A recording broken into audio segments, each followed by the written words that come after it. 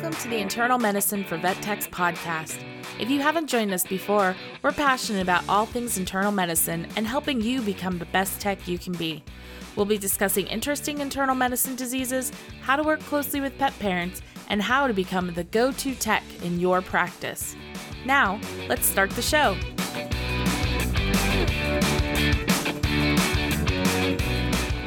Hey everybody, and welcome back to the Internal Medicine for Vet Techs podcast. Thank you for continuing to listen and learn, and we hope everybody is doing well. I'm your host, Jordan Porter, along with the beautiful Yvonne Brandenburg again, as always. Hello. I love how you introduced me. It's so great. Like I said, I'm in a fantastic mood today. Yeah. I just hope it lasts. I know. Today we're recording on a Sunday. It's the first day of May. Yay. It's a nice day today too. Like it's pretty outside, and I'm going to go spend some time outside in a little bit and enjoy some sunshine. Dude, me too. That's like my favorite thing is to like take my laptop outside and like get my work done while I'm outside. Yeah, I've been doing that recently too. Again. Yeah. So I know, you in the boat. My husband's he's like, how do they go on the boat so often? I'm like, well, they live by a dock. So it's like, and I haven't been working. So when Matt's off, I'm off. And well, I mean, it's official. I went back to work on Wednesday this past week. So I worked Wednesday, Thursday, Friday. And I definitely did not think it was going to be as busy as it was. So that was a little brutal, but I mean, like it was nice. I mean, 0 to 60, it's fine. Yeah, but I was worried. I was like, man, do I even know how to draw blood or place catheters? But I think on Wednesday, like I placed like 3 catheters. I assisted with a feeding tube and did my finger trapping, and I was like, I still got it. Nice. I know. I did a CT You're like, scan. I'm gonna use all my skills. Yeah, I was like, I still got my drug calculations memorized. I was like, this is great. I was like, I just fell right back into it, and it was nice.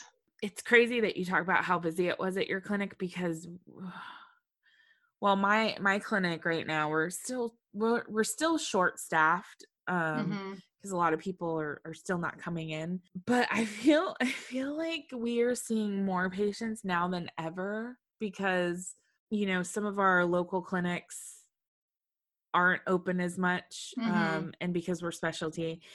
And I honest to God think that people are at home staring at their animals and like, man, you probably lost some weight. Yeah. And they're like, oh my God, my cat sleeps all day. And it's like, well, yeah, he always sleeps all day. You're just not home to watch him kind of thing. Yeah. I don't know. And we've had some like crazy cases come in.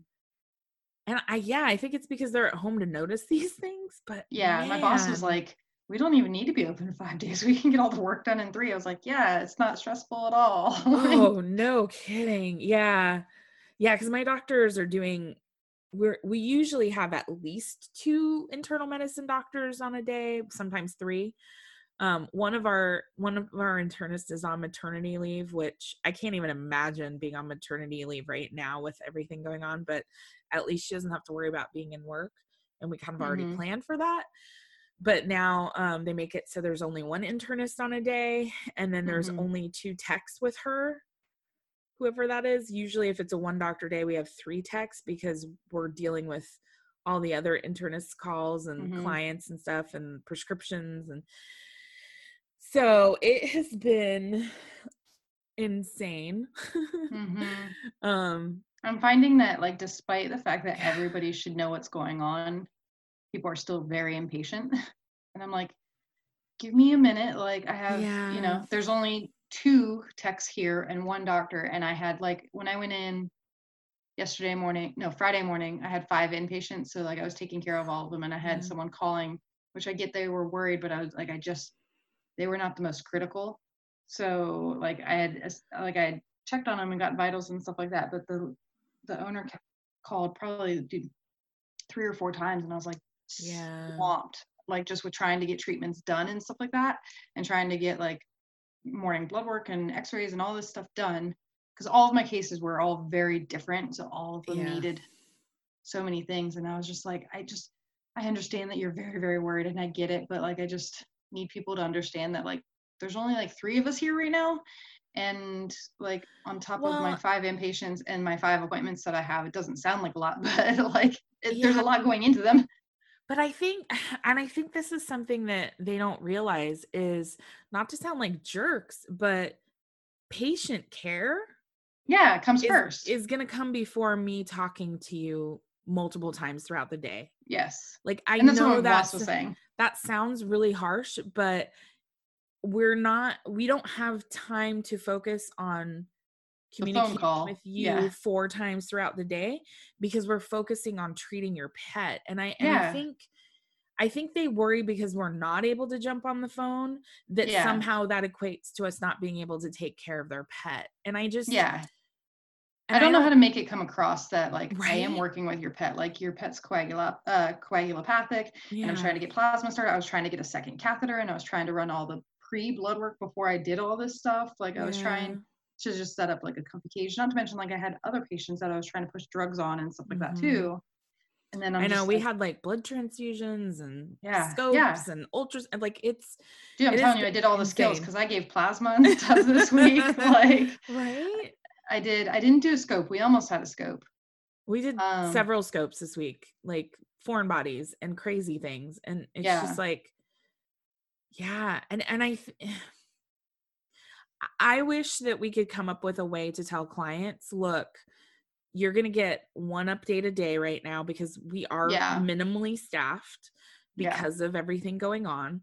Um, and we need to focus on patient care. And yeah, I guess it all comes down to signposting, the whole like yeah. if we tell them up front that that's what's going to happen and that we are taking care of your pet. I guess honest it's communication. So Yeah, apparently exactly. we need to be better about communication is what this comes down to. And I get it. I mean, it's Yeah. hard. They're worried about their pet that I don't think that they're thinking that there's other pets in the hospital that also need to be cared for, that they're like, well, what's happening with mine? And like, so I Yeah. mean, it's scary. And That and they're at home staring at their phone. yeah, So they exactly. don't And they're realize like, it's only been 3 hours. You're like, "I talked to you 3 hours ago. yeah, If exactly. anything So, changes, I swear to God, I will call you." yeah. Yeah. So I definitely didn't miss, like, people were impatient before, but now it's like, Yeah. I think people I have more time on their hands to Yeah, sit they there definitely and have more think. time on their Like, hands and things are going slower. And I think that we are uh, well, I feel like at our clinic we're fortunate. Most clients are being very cognizant and receptive to all of our, yeah, precautions we have in place for the yeah, COVID everybody's that's been going pretty good on. about that. I know I've seen like in some of our Facebook groups that we're in that some clients just are not understanding and not getting it. Um, Mhm. so I do feel fortunate that I don't have to deal with the additional stress of clients not understanding that they need to wear their PPE. Otherwise, I'm not going to come talk to you kind of thing. So Yeah. I think that thankfully I don't have to deal with that, but um Yeah, people have and been pretty they good about, like, understand they're not not allowed coming. in the building and all that stuff. Yeah, So I feel yeah. fortunate I don't have to deal with people not understanding that, thankfully. Yeah, my clients have definitely been good about not coming in the building and being receptive to the fact that, like, if you're an appointment, like, I'm gonna call you. I have Mhm. had still some, like, impatient, they're sitting out in the parking lot for 10, 15 minutes, and I haven't had a chance to call yet to get the history, and I'm like, "Promise I'm coming. It's only been 10 minutes." Like, Yeah. Well, and I feel bad because I mean they are just I don't know about you, but when I sit in my car for 10-15 minutes, I do get bored. yeah, and it feels like forever versus, like, Right? sitting in a waiting room, or, like, sitting in the waiting room or sitting in an exam room, I feel like you can kinda hear that there's people, like, doing things, and Yeah. out in the car, you don't get to experience any of that, so you're just like, "Why is it taking" not to mention, like, I think so because we've been having a lot of people, like, they'll leave after I get the history, and then so it doesn't look like there's a lot of cars in the parking lot either, so people are like, Mhm. "You're not doing anything." And I'm like, "I am. I Yeah. promise." Yeah, I do. I get that too. Like they don't see necessarily how many people are actually there because there's nobody Yeah. in our lobby. Yeah, exactly. Like nobody's in the lobby. The receptionists are like up front and maybe on the phone like intermittently, but it doesn't look busy like it normally does. And I'm like, Which is no. crazy because my receptionist or my CSEs are like constantly on the phone and we Yeah. constantly have multiple holds and yeah. I can't wait for things to settle down a little bit. Yeah, it's weird working this way, but I'm definitely happy to be back at work. And so far, like, Yeah. the kids got all their homework done this past week. Nice. Nice. Except for one page. My mom didn't understand. I was like, it's kindergarten homework. What didn't you understand about it? Like, and she's like, I didn't understand how to do it. I was like, okay. That's cute. But I mean, it's fine. Like, it's Connor. He doesn't care. Aw. And his broken toe is better. He did hit Good. it last night and he was feeling like Oof. pretty bad about it. Ugh. But it doesn't look as nasty as it did. Well, that's good. So, and we haven't had any injuries since then. My boss told me though to I make feel smart like you decisions. should knock on wood for Knock that. on wood. Yeah. There you go. Oh. We set off the dogs. I'm sorry. I should have knocked on wood. Yeah. Yeah. That's what I get. And that's what Jordan usually edits out when the dogs bark at squirrels. Yeah. Or kids or like a leaf, Yeah, or the ghosts. Yeah. Arlo. Yeah. Anyways. So this week we're going to be talking about pneumonia, but we do have some housekeeping to kind of touch on, which we had a lot of great interaction in the internal medicine for Vet Tech's podcast page.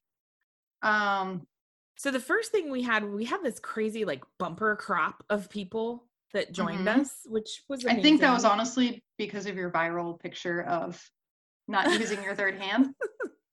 I know. Oh my God, that was so great. I could not believe how many people.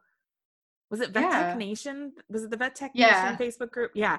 So I posted it on there. I shared it on there, and I think it had like over 1,300 people react to it, which is crazy. I was like, oh, I'm like, well, that went bigger than I thought it would. Yeah, exactly. Yeah. I think it's also posted in our Facebook. It started in our Facebook group where I was like, anybody else miss their third hand? So yeah, so it was the third hand picture. So if you had a chance to see it, that's what we're talking about. But yeah, I think we had 50 or 60 people join the podcast group this last week, which was amazing. And we had a ton of interaction on that post because we always definitely a lot of people said hi. I know, and that was nice. And like, it's funny too, because we're, like I said last week, there's a lot of variation of techs. Like, I know we had some equine techs. We had some, I believe there was like a derm tech. I already mentioned the radiology. All right, I'm just gonna go through it. Anna Guzman, hi. Darcy Brown, who's our equine person. Kaylin Wemlinger, she is ER and specialty.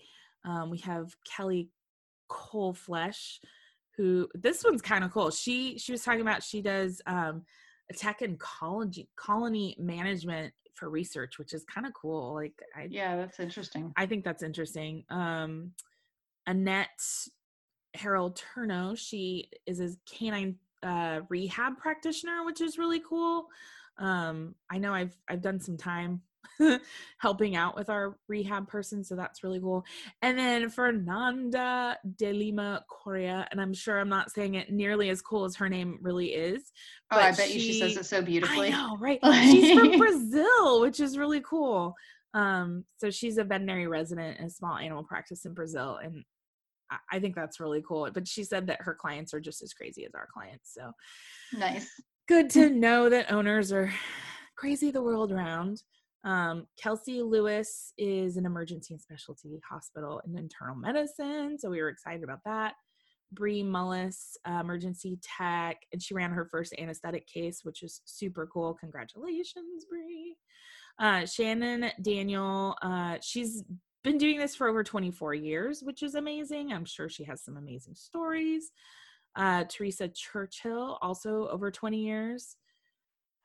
Katrina, dang it. Sorry, Katrina. Katrina Enkvet Smith. She is in tech school, so that's awesome. She's been doing it about 2 years, so she's right in the thick of being what did we call it? A toddler tech? Yeah. She's a toddler tech now. Maxine Curley, she is been doing this for about 13 years, and she's working veterinary nutrition, which is awesome. Pet Cab 360 or 360 Pet Cab. She's awesome. She's really close to where I'm at. And she does medical transport of pets between hospitals, which is really cool. So this could be for like standard appointments, or like, if you need to get them to a larger facility from a clinic. She's been really awesome. She's been doing like prescription pickups for clients that can't leave their house. So she's, she's super cool. So, if you're in the Bay Area, definitely check out 360 Pet Cab, because it's pretty awesome what she's doing. Persephone Desiree, she is working with reptiles. She showed some cute pictures of her bearded dragons and some scary looking, what is that, a boa? It looks like a boa. Ball python or something. Yeah, maybe a boa. It's a little bit bigger. I don't know. I'm not good with snakes.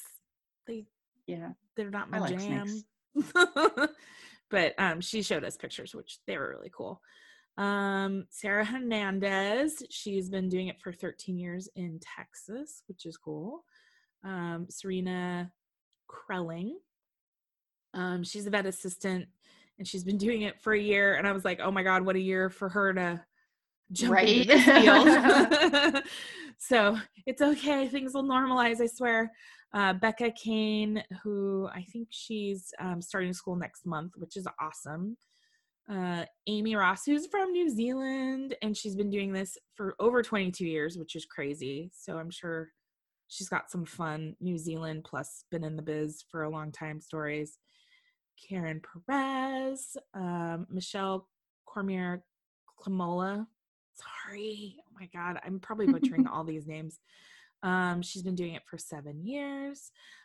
Brandon Clement, I got very excited because I was like, wait a second, neurology assistant. And I was like, did you do the cool Apple review? And he did, which is really cool. So it was awesome to say hi to him and thank him in person for the review, because it was a very nice review on Apple reviews.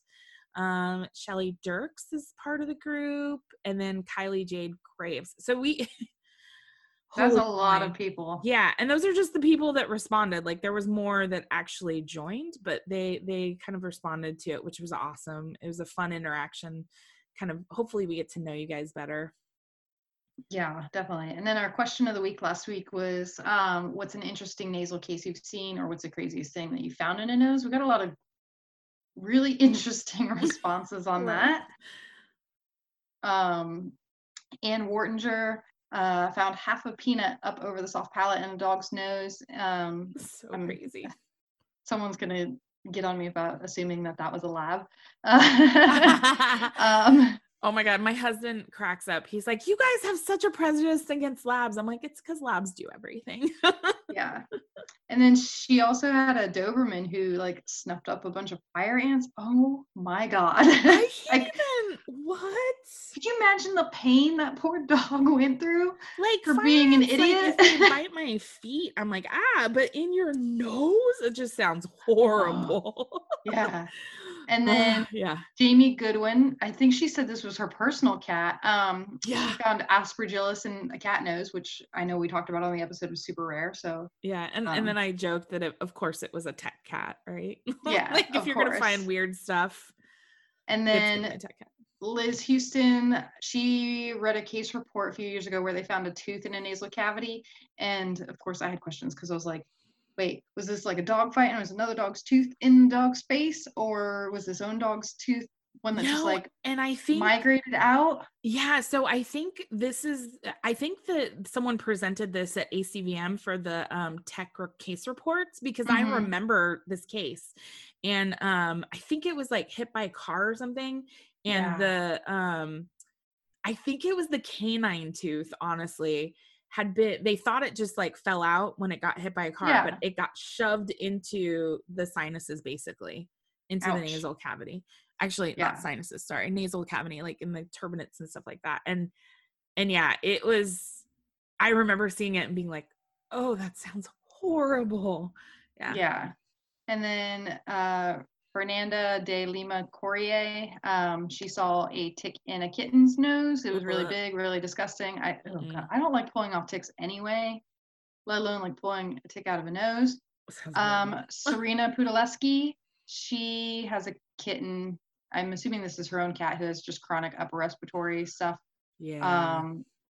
And she's been kind of battling with like epistaxis for a while. So we kind of talked back and forth about that.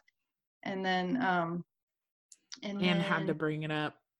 I know. I was trying to avoid that one. I was like, I don't want to talk about it. Anne also brought up the video of the Cuterebra in the kitten cat nose. And I'm just like, I can't. Anyway, we also had some other something else. We had also had some other like page shares. So the free range vet nurse, she shared our page, which she's got a lot of great information out on her page. And it took me a bit to realize that this was one of my mentees. So I know, I think it's funny that you guys didn't realize that who each other were. Yeah, like, oh, that's really cool. That's really cool. Oh, hey, it's you. Yeah. But yeah, so the free range vet nurse, she is a veterinary nurse out of New Zealand, and she's got a lot of really good information out on her page as well. Just kind of, she shares a lot of Laura stuff like we do. She's been sharing our page. She shares stuff like about what a veterinary nurse does and just kind of like influential stuff, which is really nice. So it is a really cool page to follow. Oh, nice. Yeah. Yeah. That's really cool. Like I love seeing vet techs just do things. Yeah. Be more involved, honestly, because we need to be more involved. Yeah, I love seeing these like influential pages and stuff like that, and it's just it's cool. It's nice. Yeah, well, we should share it on our Facebook group. Maybe we can do that a little bit later today. Definitely. So if anybody wants to check it out, they definitely can. Definitely. So kind of moving forward this week, because I know we're taking up a lot of time talking about our housekeeping. But this week we're going to be discussing pneumonia, which is it can be inflammation versus infection within the lungs. So technically, pneumonia itself is an inflammatory disease of the terminal airways and the pulmonary interstitium. A lot of people kind of assume that pneumonia is like a bacterial pneumonia, but there's actually different versions of pneumonia. Of course, you have your bacterial pneumonia, you have aspiration pneumonia, but we'll kind of get into that a little bit. But in fact, it is just a serious lung inflammation versus infection, and it basically deep in the lung tissues where oxygen is absorbed and into the body, and gases are removed, waste gases are removed. Yeah, we talked about the terminal airways, which is like the alveoli and stuff like that. We talked about that before. Yep. We shared the Magic School Bus episode. So if you haven't seen that. Oh my God, I was dying watching that. Yeah. Isn't that great? I'm telling you, I don't know why my memory on Magic School Bus is so strong, but I think it's hilarious. I was watching it and I'm like, oh, wow. I'm pretty sure that was like the 80s. Yeah, I think 70s honestly, and 80s. Well, I don't know. I don't think it was that long ago. Like, I think when I shared it, it said the episode aired in like 1993. So I was 4. Oh my God, you were 4. Right. Yeah, no, I was So you weren't watching the Magic School Bus like I was not watching the Magic School Bus at that time. No. Which is probably why I didn't remember that episode. Yeah. So if we kind of go back to our anatomy and physiology, I know we talked about it a couple weeks ago, but the Internal Medicine for Pet Parents page has a wonderful reference on pneumonia, more than just a chest cold blog. And we'll definitely share that. We've been kind of sharing our resources a little bit more. And I think everybody's been liking it so far. And so if you like it, let us know, because I feel there's been some, I think people don't realize some of the resources that are out there that are really good, like VIN and the Merck manual and stuff like that. So it's been fun. And if you guys come up with really cool resources that go with any of these topics, please share it on the Facebook page, the Facebook group. I always like to read different things. Yeah. So, and we have, so in case you don't get it, there's the Internal Medicine for Vet Techs Facebook page, which is kind of the general page, but then there's the Internal Medicine for Vet Techs podcast group. Go join the group, which you just have to answer a couple of questions to join the group. It's basically like, are you a technician? Because we have weird people asking to join that are not veterinary related whatsoever. And so if you don't answer the questions, you don't really get in. But if you come to the podcast group, that's where we're definitely having more interaction. So if you haven't joined the group, definitely join it. And then share some cool resources, because I feel like everybody can benefit from it. And I love learning about new resources that can work for both us and our clients. So, definitely let us know if you find something really cool about any of this stuff. Definitely. So I am going to talk a little bit about how like gas exchange occurs in the lungs, just because, again, that's what the Magic School Bus episode was doing. But this way we can kind of get a general sense as to why pneumonia affects all this. Right. So functional gas exchange occurs in alveoli, like we talked about. That's kind of like the tip of the broccoli, the green part. Each alveolus is surrounded by a network of those pulmonary capillaries. So gas exchange occurs across the wall of that alveolus and the wall of the adjacent capillaries. So they're very, very close to each other. And again, they're one cell layer thick. So exactly, this happens very easily. Yes. And then so the gas diffuses in response to the concentration gradient. So in response to like what's within the lungs and what's within the blood. O2 diffuses out of the alveolar lumen, where it becomes bound to hemoglobin in our red blood cells. So we know that red blood cells have hemoglobin, which carries oxygen throughout the body.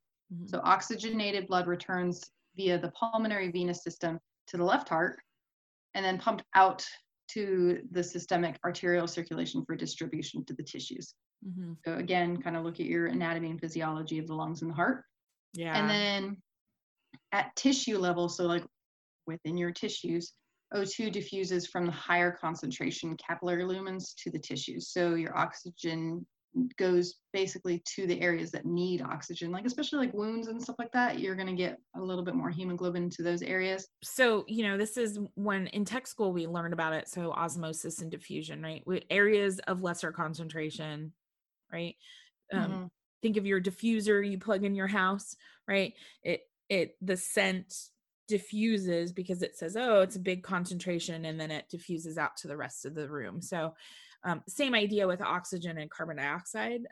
It wants to be at equilibrium, so those molecules cross over the cell layers, and say, oh, you need oxygen, great, I'll take some of your carbon dioxide because I don't have any. So it's a cool system. It's cool. When we it's think cool about how it. Like balanced it is, because like tissue metabolism itself produces carbon dioxide, and that diffuses from tissues into the capillary. So yeah, it's a nice, wonderful, balanced exchange. It's amazing. This homeostasis, we love it. I know. I do love how the blood system works. Yes. And then so these capillaries carry the red blood cells depleted of oxygen and high in CO2 to the veins, back to the right heart, pumped to the pulmonary artery, to the lungs. And then with your system kind of just recycles. Yep. And then with lung diseases, though, your changes in your alveolocapillary membrane, they can interfere with diffusion and gas exchange. So you get inflammation and things can't diffuse as readily because, again, that's one cell layer thick. If it gets inflamed and angry, then it's too thick to diffuse properly. I was gonna say, we also talked about like if you have mucus covering or sputum or whatever covering that, it can't get into the alveolar sac, and then that's where gas exchange. So if the oxygen or room air can't get where it needs to go, then you're not going to be respirating as well, right? Yeah, exactly. And mind you, your CO2 levels will often remain normal in these patients because CO2 can diffuse more easily than oxygen can, but you're just not well oxygenated. Yeah. And this is, when we're talking about this is like your SpO2 or your blood gases that, to figure out how that's working. Yep, exactly. And then so a lot of ways it can present, obviously, but clinical signs can actually remain absent or very vague until the disease is advanced, or the lungs are diffusely involved. So until you get a lot of inflammation, a lot of times you won't notice a lot of symptoms. And then clinical signs actually result from reduced oxygen diffusion into the bloodstream. Yep. So you get exercise intolerance, again, because your patient can't oxygenate readily. Yeah, and so your tissues are like, I can't do that because I'm not getting oxygen to it.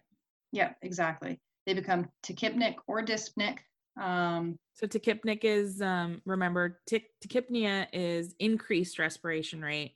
Dyspnea is difficulty breathing. And then you have orthopnea, which is like shortness of breath or difficulty breathing. I made a joke that this is what COVID is causing.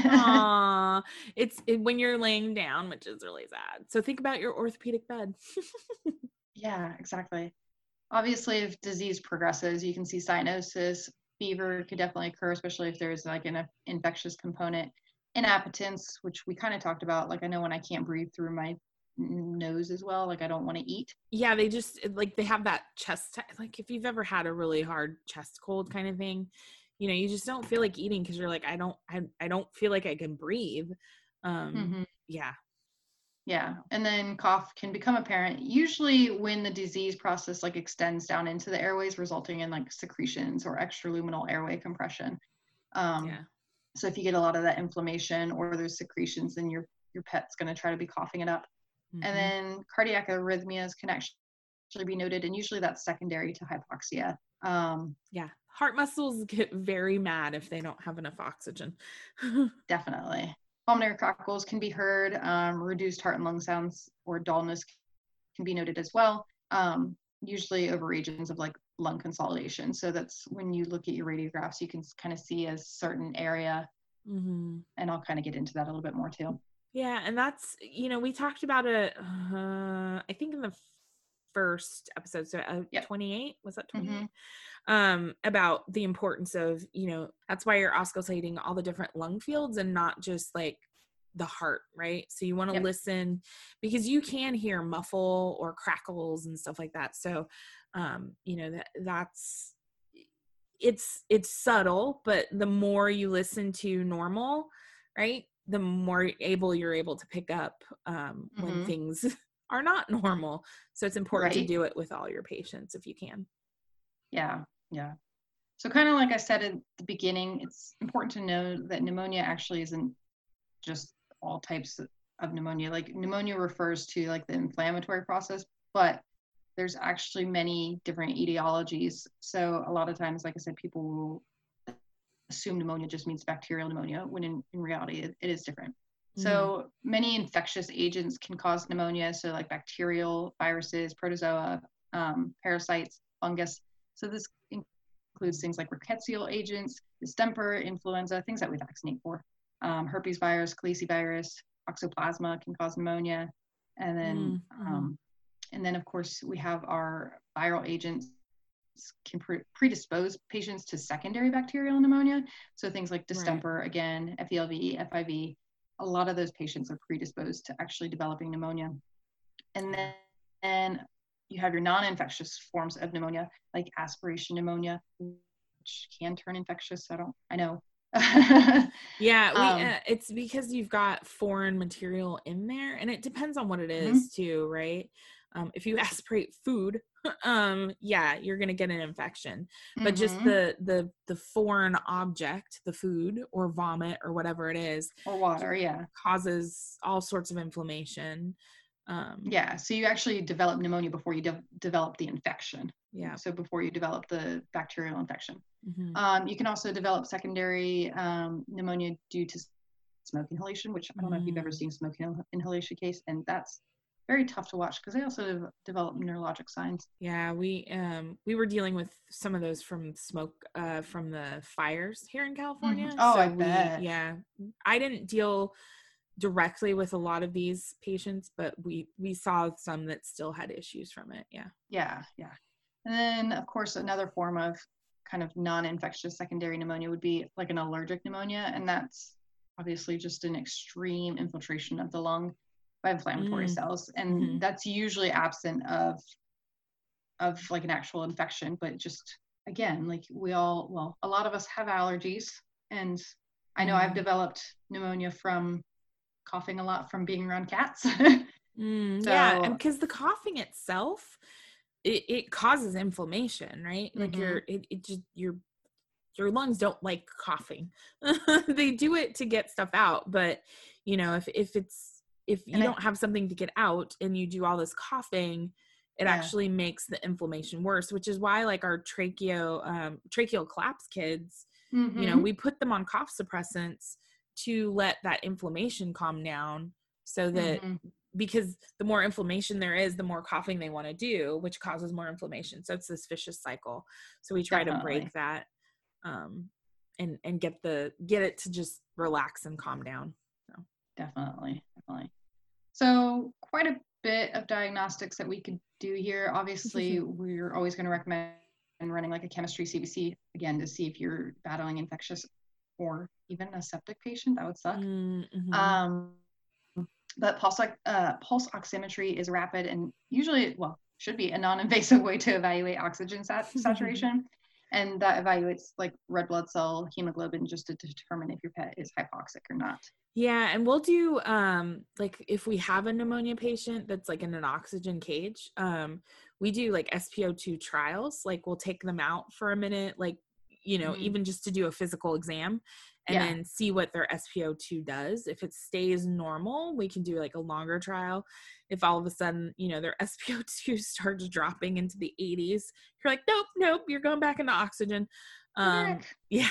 So SpO2 is a great tool, and it also lets you know if they need to be in oxygen. Oh yeah, because if you have a dog who does have like increased effort, but their SpO2 level is still 99, like they don't have to be in oxygen. Yeah, they don't need the oxygen; they just need the inflammation to go away.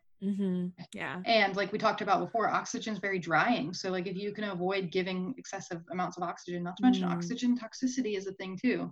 Yeah, like we use the Snyder oxygen cage. I think that's what we have. Yeah, and it's nice because you can set the percentage of oxygen, because 100%, you can only do 100%. So like our anesthetic machines, which technically are 99%, because we have our 1 to 2% ISO in them.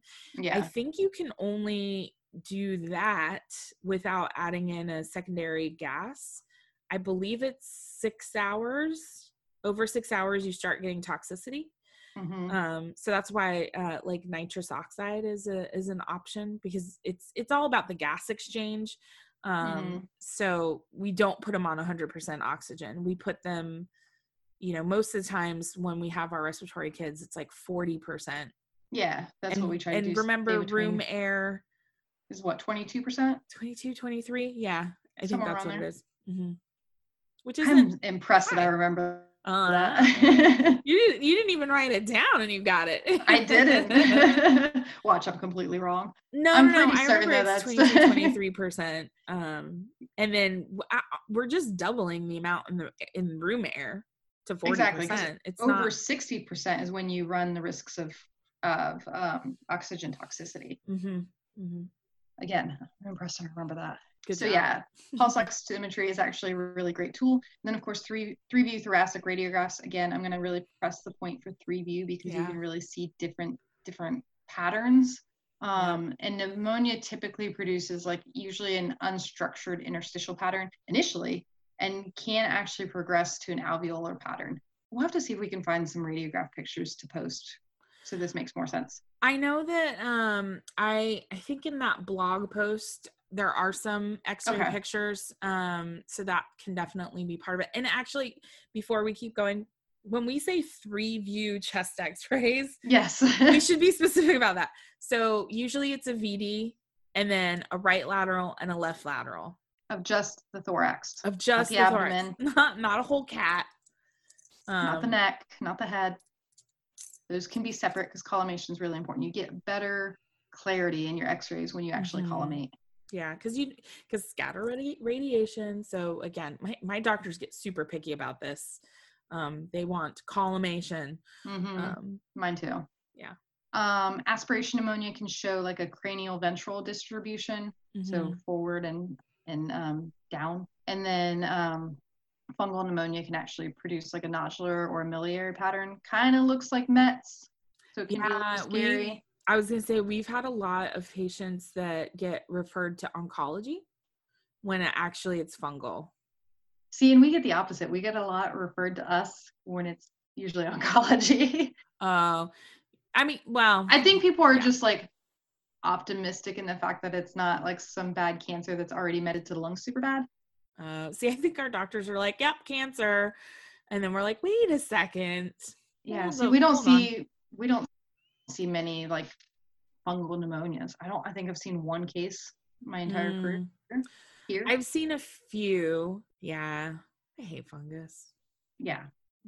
CT scan was an option, can be useful like when other techniques don't reveal a cause for pneumonia. But again, sometimes there's not a cause for pneumonia. I've never done a CT scan for pneumonia. No, because it requires anesthesia. Which causes more inflammation. That and if your patient's not oxygenating, I'm not putting them under anesthesia. How? I think that was more of a recommendation. Probably a human thing. It's like a human thing. Go. Yeah, probably because you don't have to be anesthetized for it. And I think it's more of like if you have those chronic pneumonias who you just can't clear. And you're gonna do like a bronch BAL or something like that. Yeah, I can see that. Or if you're looking for fungus. And then our arterial blood gas testing, so that measures changes in our circulating oxygen levels, and that can provide actually like a really good evaluation of respiratory function by measuring your CO2 and oxygen levels. Yeah, so arterial blood gases, we don't do a ton of them. I see that.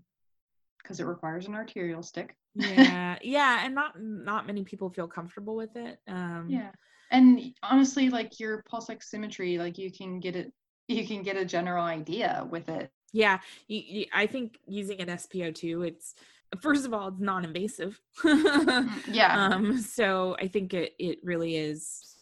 It's easier. You don't have to worry about doing an ART stick, which is not pleasant for most of our patients because of just how to get that stick. So, a lot of times we're not doing it for the comfort of our pets. So, yeah, treating varies obviously because there's different types of pneumonia. So treatment usually requires finding the cause for pneumonia and then treating the underlying issue. So if you have like a megaesophagus dog who just keeps having aspiration pneumonia, using like a Bailey chair and the feeding the meatballs of food versus small chunks, and they have what are they called, blocks, but it's like a gel that it basically is the water.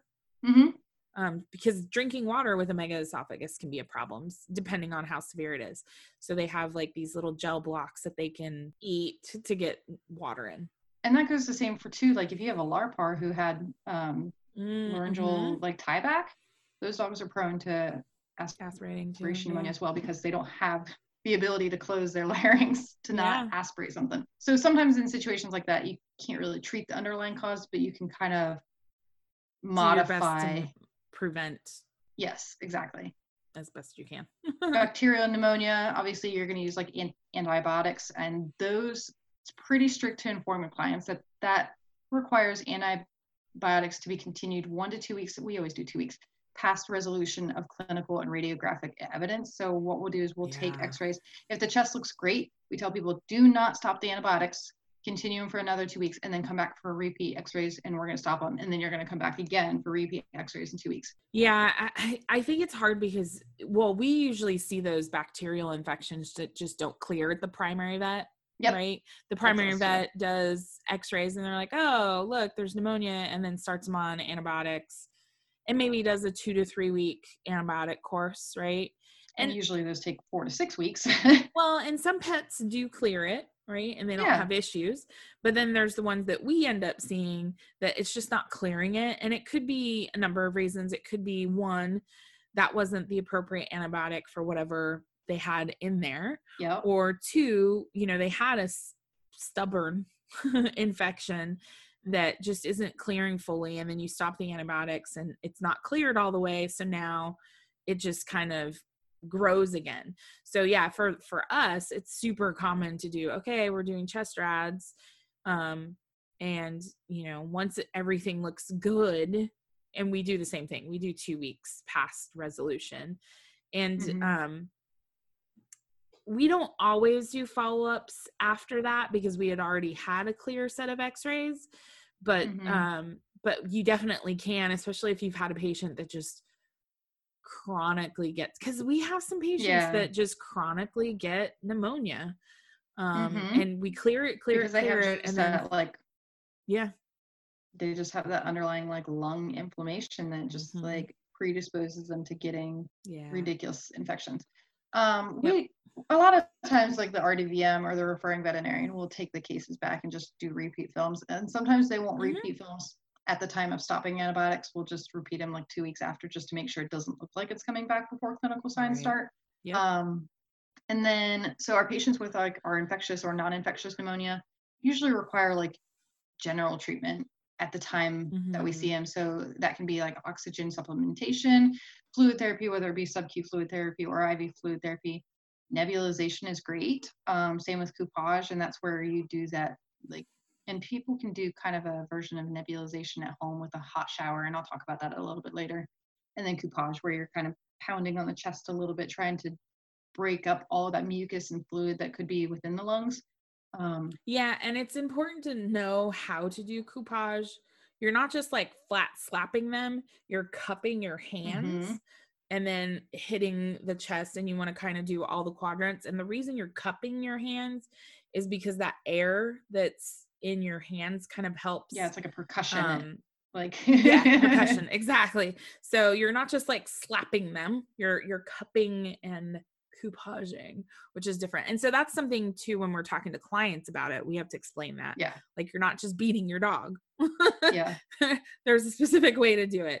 And same with nebulization. So I put together a handout for my clinic, and we can upload it into our tech treasure trove that talks about the nebulizers that you can get online that have the small parts per million that is best for respiratory, like pneumonia type patients, because not all nebulizers are exactly the same. You want the nebulizer needs to be able to break down the water, whatever the saline or the water medication, depending on what you're doing, small enough that it can get down into the lungs. So there's specific nebulizers that are rated with that. So it's important to just make sure that you're, and they're not super expensive. Like some of them you can get on like Amazon, or there's some other websites that you can get them on, and they range anywhere from $30 on up. So it's especially if you've got a patient that has chronic pneumonia. Like your Megaesophagus dogs who are like prone to it, and they just start having like a flare up or something like that. And it actually, so there's controversy though when using like bronchodilators and mucolytics in the treatment of pneumonia, just because you don't really want to dilate the lungs in order for everything to kind of settle down even further or deeper. And mucolytics, you don't really want to use either, even though you want to get that mucus out. You don't really want to like rush it out. Like, you want to do the coupaging and just try to like break it up and then allow the pet to cough and kind of work it out on its own, because you don't want to dry the area and then really cause severe inflammation, which I don't know if you've ever taken like a mucolytic. Those are awful.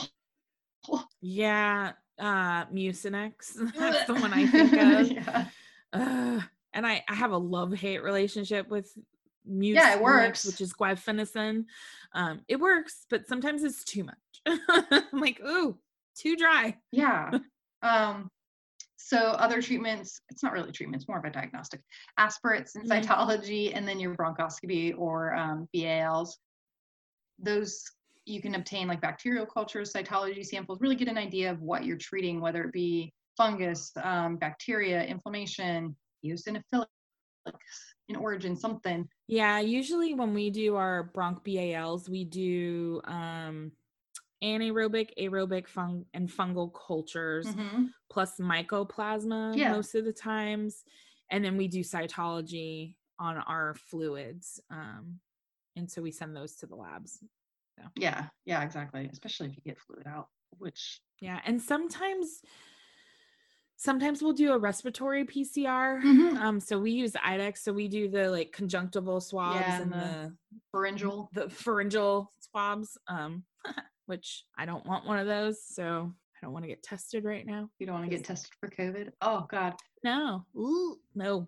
I can't. It's like the flu I see test. how much dogs and cats don't like it. So it's so funny because like I had the flu 2 years in a row, but like I got it after my kids got it. So like when we would go to the doctor, like the kids would get tested and they'd get the thing shoved up their nose. And then I would go to the doctor and be like, my kids tested positive half an hour ago. And they're like, okay, you don't need to be tested. Here's your Tamiflu. And I'm like, yes. Nice. Bad parenting moment, subjecting my kids to being like having a Q-tip shoved up their nose. But I was treating them first. Really. You were treating them first. I was putting their needs first. You're so horrible. You're such a good mom. Exactly. Also, I didn't have to have it shoved up my nose because I've never actually been tested for the flu. I've never had to experience that. Neither have I, and I really don't want to because I see how much my patients hate it. It makes my eyes water kind of thinking about it. I'm like, ugh. Yeah. Ugh. Anyway. Yeah, hopefully they're sedated, but most of the times they're not. Most of the times you're doing the PCR. So it's we use the sterile culture swabs. What we do too. In a dry white top tube and you stick it under their third eyelid, which is creepy. So you get the conjunctival swab and then you open their mouth and shove it far enough back as possible. And hopefully they don't chew it off and break it because we've come close to that a couple of times. And then we cut the tips of those off with sterile scissors, put it like in a sterile red top tube or a white top tube, and then submit that because you don't want to put it in the culture medium. You just want it in a sterile tube. Yeah, a dry tube. So, and then our client communication is pretty big on this just because managing and treating pneumonia can be costly just because, again, a lot of times we're repeating thoracic radiographs frequently. It's long-term antibiotics. Yeah, if it's not just a 7 to 10 day course. Like, same with fungal treatment, which, I mean, that's long. Fungal's a lot longer. And it's same thing kind of with the like aspergillus. It's very hard to clear. Yeah. So it's really important to talk to your clients. I was to say with our fungal pneumonia kids, I've had a patient. Oh my God. Well, first they were on antifungals for the lung nodules we saw for like a year before they fully cleared. But then we keep like doing the blood tests to see what their titers are at and like do like pulse therapy if needed. Well, some of them are still on it because their titers are still high. And then once they get, non-detectable titers, we'll stop and then antifungals, retest, and then check them. it's like, okay, it's been 3 to 6 months. Let's check to see how you're doing. And then we're like, crap, it's back. Yeah. Expensive. So like just between like the testing and the antifungals, because again, on antifungals, you have to have liver and kidney values checked.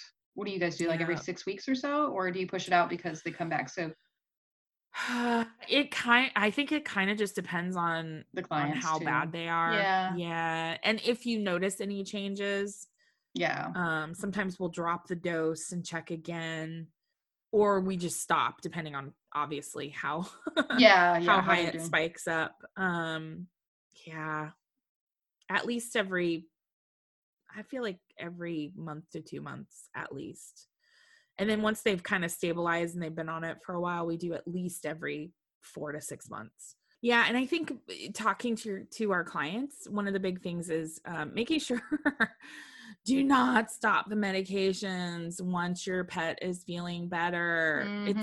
It drives me crazy that they're like, oh, well, he felt better, so I stopped the antibiotics. And I'm like, well, that goes back to like the first point where they're like, but it's just so expensive. And I'm like, I know, but it's going to be more expensive if you stop the meds.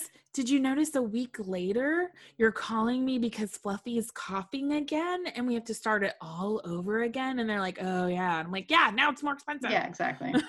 Well, can't we just repeat the antibiotics without repeat films? I'm like, not if we keep going through this. Like, You're like, you get one chance. Yeah, exactly. One chance, and then you're going to cause a resistant thing, and then we're going to have to, and that's another thing too to talk to clients about is please don't do this, because you could potentially make a resistant bacteria. If it's bacterial, you can make a resistant bacteria by like doing these weird, like almost clear, but not quite. So then the stuff that survived the antibiotic is stronger against the antibiotic. And then we do the bronch-BAL and we're like, so you have this really resistant thing in your lungs now. Here's your extra expensive antibiotics that now you have to do for 6 weeks. Yeah, we had one that just wouldn't clear, and we actually ended up I think it was a Bordetella. So like it was a kennel cough, but it just like would not clear. Yeah. And we ended up doing nebulized, I can't remember the medication, but we did a nebulized drug for about 5 days because we think it was like in the trachea. Yeah.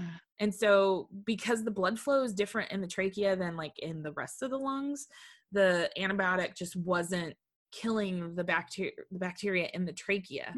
So we actually did the nebulized because obviously it delivers it straight to the bacteria then. So we ended up doing that, and now the dog's doing great. Yeah, I've seen, so we were able to finally clear it. Nebulized azithromycin. Maybe that was like a long time ago, and that wasn't my case. I don't know. I know we had to like special order it for them. My kids have like a nebulizer, like 3 to 5 days, which I like because when I get around too many cats, which I haven't worked for 2 months, so now I'm kind of terrified to be around cats again. Luckily, like I'm wearing a mask, and so they can't kill me right now. But I'm worried that I'm gonna wear an N95 for the rest of my life. I know. I'm like, every time I am not around cats for even like a week, and I come back, I just feel awful. But yeah, like my kids, like we have budesonide at home, so like if I feel too like inflamed, I'll just like nebulize myself. I'm like, taking those steroids because that's healthy. Yeah, I never said I was a great patient. I was like, I feel like your doctor's appointment coming up soon, they're gonna be like, stop self-medicating. I've been told this already. Technicians, veterinarians, and doctors, we're the worst. No, I'm the worst. Self-medicating. I'm very we're like, oh, I got this here. I know. I'm very much the worst patient. I'm like, anyway, moving on. Home care communication with clients is great if you don't have a client like me. You're like the epitome of our clients. Jesus Christ. I know, I'm the worst. But I admit it. So that counts for something. Yeah. So once these patients get hospitalized, and because sometimes they're hospitalized, but we're going home. So usually it's once they feel better and they start eating on their own, then we can discharge them and get them home. But if they're still coughing, we need to make sure that we talk about a couple of things for at home. So try to do your best about not having them outside in extreme cold or wet weather. So, this might be a big thing with dogs that live more outside than inside. I feel like I'm pretty lucky. Most of our patients aren't like that. And so you want to make sure that they stay indoors. And this can be for cats, especially indoor, outdoor cats. Try to get them to stay indoors. So consider using something like I like that it's called a vaporizer on here, but I think like of a humidifier or a nebulizer. And that can be done for 10 to 15 minute intervals a couple times a day. Yeah. And I think the difference between a vaporizer and a nebulizer, nebulizing makes the smaller particles versus vaporizer is just like steam. Yeah. Right. Really like moisten up everything. And which moisture also helps break up all the crap you have going on in your lungs. Yeah, it just doesn't, I don't think it penetrates as deep. No. Especially when you have constriction, whether that's because of mucus or inflammation or whatever. Yeah, exactly. But a lot of times we'll frequently like recommend that our clients leave the pet in a bathroom with like a steamy shower, and just to help kind of create that misty vapor. And then if the bathroom doesn't get sufficiently misty, then a small pet can be put in like a carrier, and then that like a vaporizer, a nebulizer, or a humidifier can be placed like directly into a small space. However, nebulization obviously is superior to humidifying.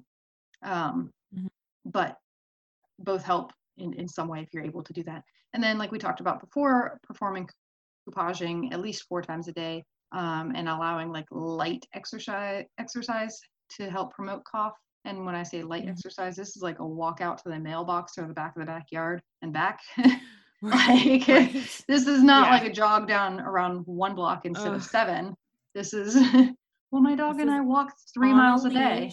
Yeah. Yeah. Oh my God. Yeah. And then we also recommend like try not to suppress the cough with over-the-counter cough suppressants. A lot of people, I mean, we just talked about how bad of a client I am, so this sounds like something I would probably do. I have not done this. I'm actually way better of a pet owner than I am like my own patient. So we want the infected material in the chest to be coughed up. So we don't want to suppress those. And then use antibiotics. Yeah, it's like this fine balance between suppressing the cough enough that we're not causing more inflammation, but not suppressing it so much that it's not coming up at all. Yeah. So it's this weird fine balance thing. Yeah, exactly. And then obviously use antibiotics as directed and come back for rechecks, recheck radiograph. Or whatever drug of choice, whether it's an antifungal or antiviral or whatever. Just make sure to follow the directions. Yes, please. If it says refill it. Yeah. It's the tip of the week. So our tip of the week this week is try not to assume that all pneumonia cases should be created equal. They each have their own treatment routes. They each have their own protocols. You have allergy or allergic versus just inflammation versus bacterial versus fungal. It all should not just assume to be pneumonia. There is a specific type of pneumonia that you should really try to be working out. So I think that's a pretty important tip to keep in mind when you or your doctor or both are assisting in treating a pneumonia case. Yeah, and I think we focused mostly on this episode, like infectious pneumonias is kind of what we were talking about. We're going to do another episode that is going to be like asthma and bronchitis, because it's not infectious, right? Yeah. But it is treated a little bit differently. And that's your like and prior it's to diagnosed differently. Yeah, exactly. Yeah. Yeah. Yeah, but it can potentially lead to pneumonia. But yeah, exactly. We figured we'd talk about that a little bit differently, or a little separately from this. So yeah, it's definitely not all the same. Yep. And now for the question of the week. So our question of the week, we kind of mentioned it already when we were talking about our housekeeping, that we'd like to know what resources everybody uses, but what's a resource that you have found for clients as they deal with a pet that has pneumonia or has like some sort of underlying lung disease? We'd like to know about it because, again, I like to read different resources. I have my ones that I kind of stick to, but I also enjoy finding new ones every chance I can, just because to read the same thing just a little differently each time makes my understanding of it a lot easier. Yeah, and I think, that's kind of how our brains work, right? Like maybe you hear it, somebody says it just a little bit differently, and all of a sudden you're like, oh, that's what that means. Yep, exactly. And you've heard it enough times that your brain finally can process it. Yeah, so having those tips for clients is awesome. And like I said, we'll also put the resource in the Tech Treasure Trove for the nebulizer and the coupage, like a handout for clients so that they have it. So if you haven't signed up for our newsletter to get your access to the Tech Treasure Trove, definitely recommend it. So going to internalmedicineforvettechs.com and then signing up on there, there's a join us button, so you can go there and log in, and then remember to check your spam folder, look for the confirmation email, because otherwise if you don't confirm, you're not going to get any of our emails and you won't have access to it. So make sure you're getting that so you can get access to those resources. Also, I'm going to apologize because it took me recording this entire episode to realize that I wasn't recording on my microphone, so if I sound a little different this week.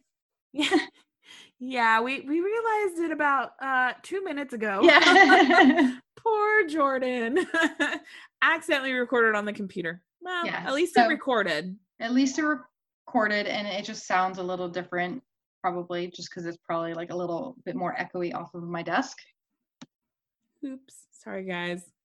We'll fix that next episode, I'm sure. But yeah, check out the resources. Let us know. Join us in the Facebook group. I'll make sure I say it, Internal Medicine for Vet Techs podcast group, because you'll see more interaction with us there. And hopefully let us know if you like having all the resources posted there, because we tried that last week and I think we got pretty good interaction. Yeah, definitely. So cool. That, and it makes people realize that we're not just pulling all this just randomly, like we right? We're like, we want to share with you. I swear. Yeah, I swear I'm not just making this up. Right. I'm reading parts of it from something. But no, right. I think that wraps up this episode. Obviously, we have more lung issues coming up to discuss, and we look forward to kind of chatting with everybody, especially on Facebook. We've received emails. Like I just like the interaction that we've received. So I do appreciate everybody kind of taking time to comment or reach out. It's been great, especially with my home quarantine with children for 2 months. So we have one additional resource that Jordan and I kind of talked separately, not on the podcast, but that I listened to the Vet Tech Cafe episode. I think they posted it April 12th. I'm looking at their website. They have one, his name is Noah Jones. He's an RBT VTS, but he also has his human respiratory therapist credentials. So he's actually working in the human field now, which is kind of insane, but it's a fascinating listen to hear, what he's doing as far as like dealing with COVID patients and how much it really does translate directly to veterinary medicine. So if you haven't had a chance to listen to that episode yet, we highly recommend it. So it's the Vet Tech Cafe, a Noah Jones episode from April 12th. And we'll link to it in the show notes and also share it on the Facebook page, because if you haven't listened to Dave and Jeff yet, definitely do. They're amazing. I like hanging out with them too. So. Yeah. Other than that, I think that wraps everything up. So we will get everything posted. Hope you guys enjoy still listening to us, especially when we ramble. But we have a good time recording this, so I don't regret anything. Hopefully you guys like listening. Right? Cool. Right. Well, we will talk to you guys next week. Yeah, make sure to keep your PPE on and wear your protective equipment so you don't end up with a pneumonia, because nobody wants that right now. Right. And you guys have a wonderful week. It was fun hanging out and talking to you, Jordan. All right, guys, get your learn on. We'll talk to you next week. Bye. Bye.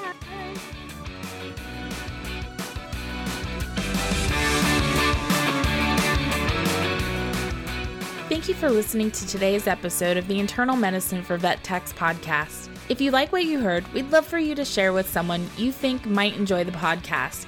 And make sure to subscribe so you never miss an episode. Want to give us a boost? Please leave a review on iTunes or your favorite podcatcher, and we'll be sure to say thank you. Find out everything about us at internalmedicineforvettechs.com. Talk to you next week. Bye.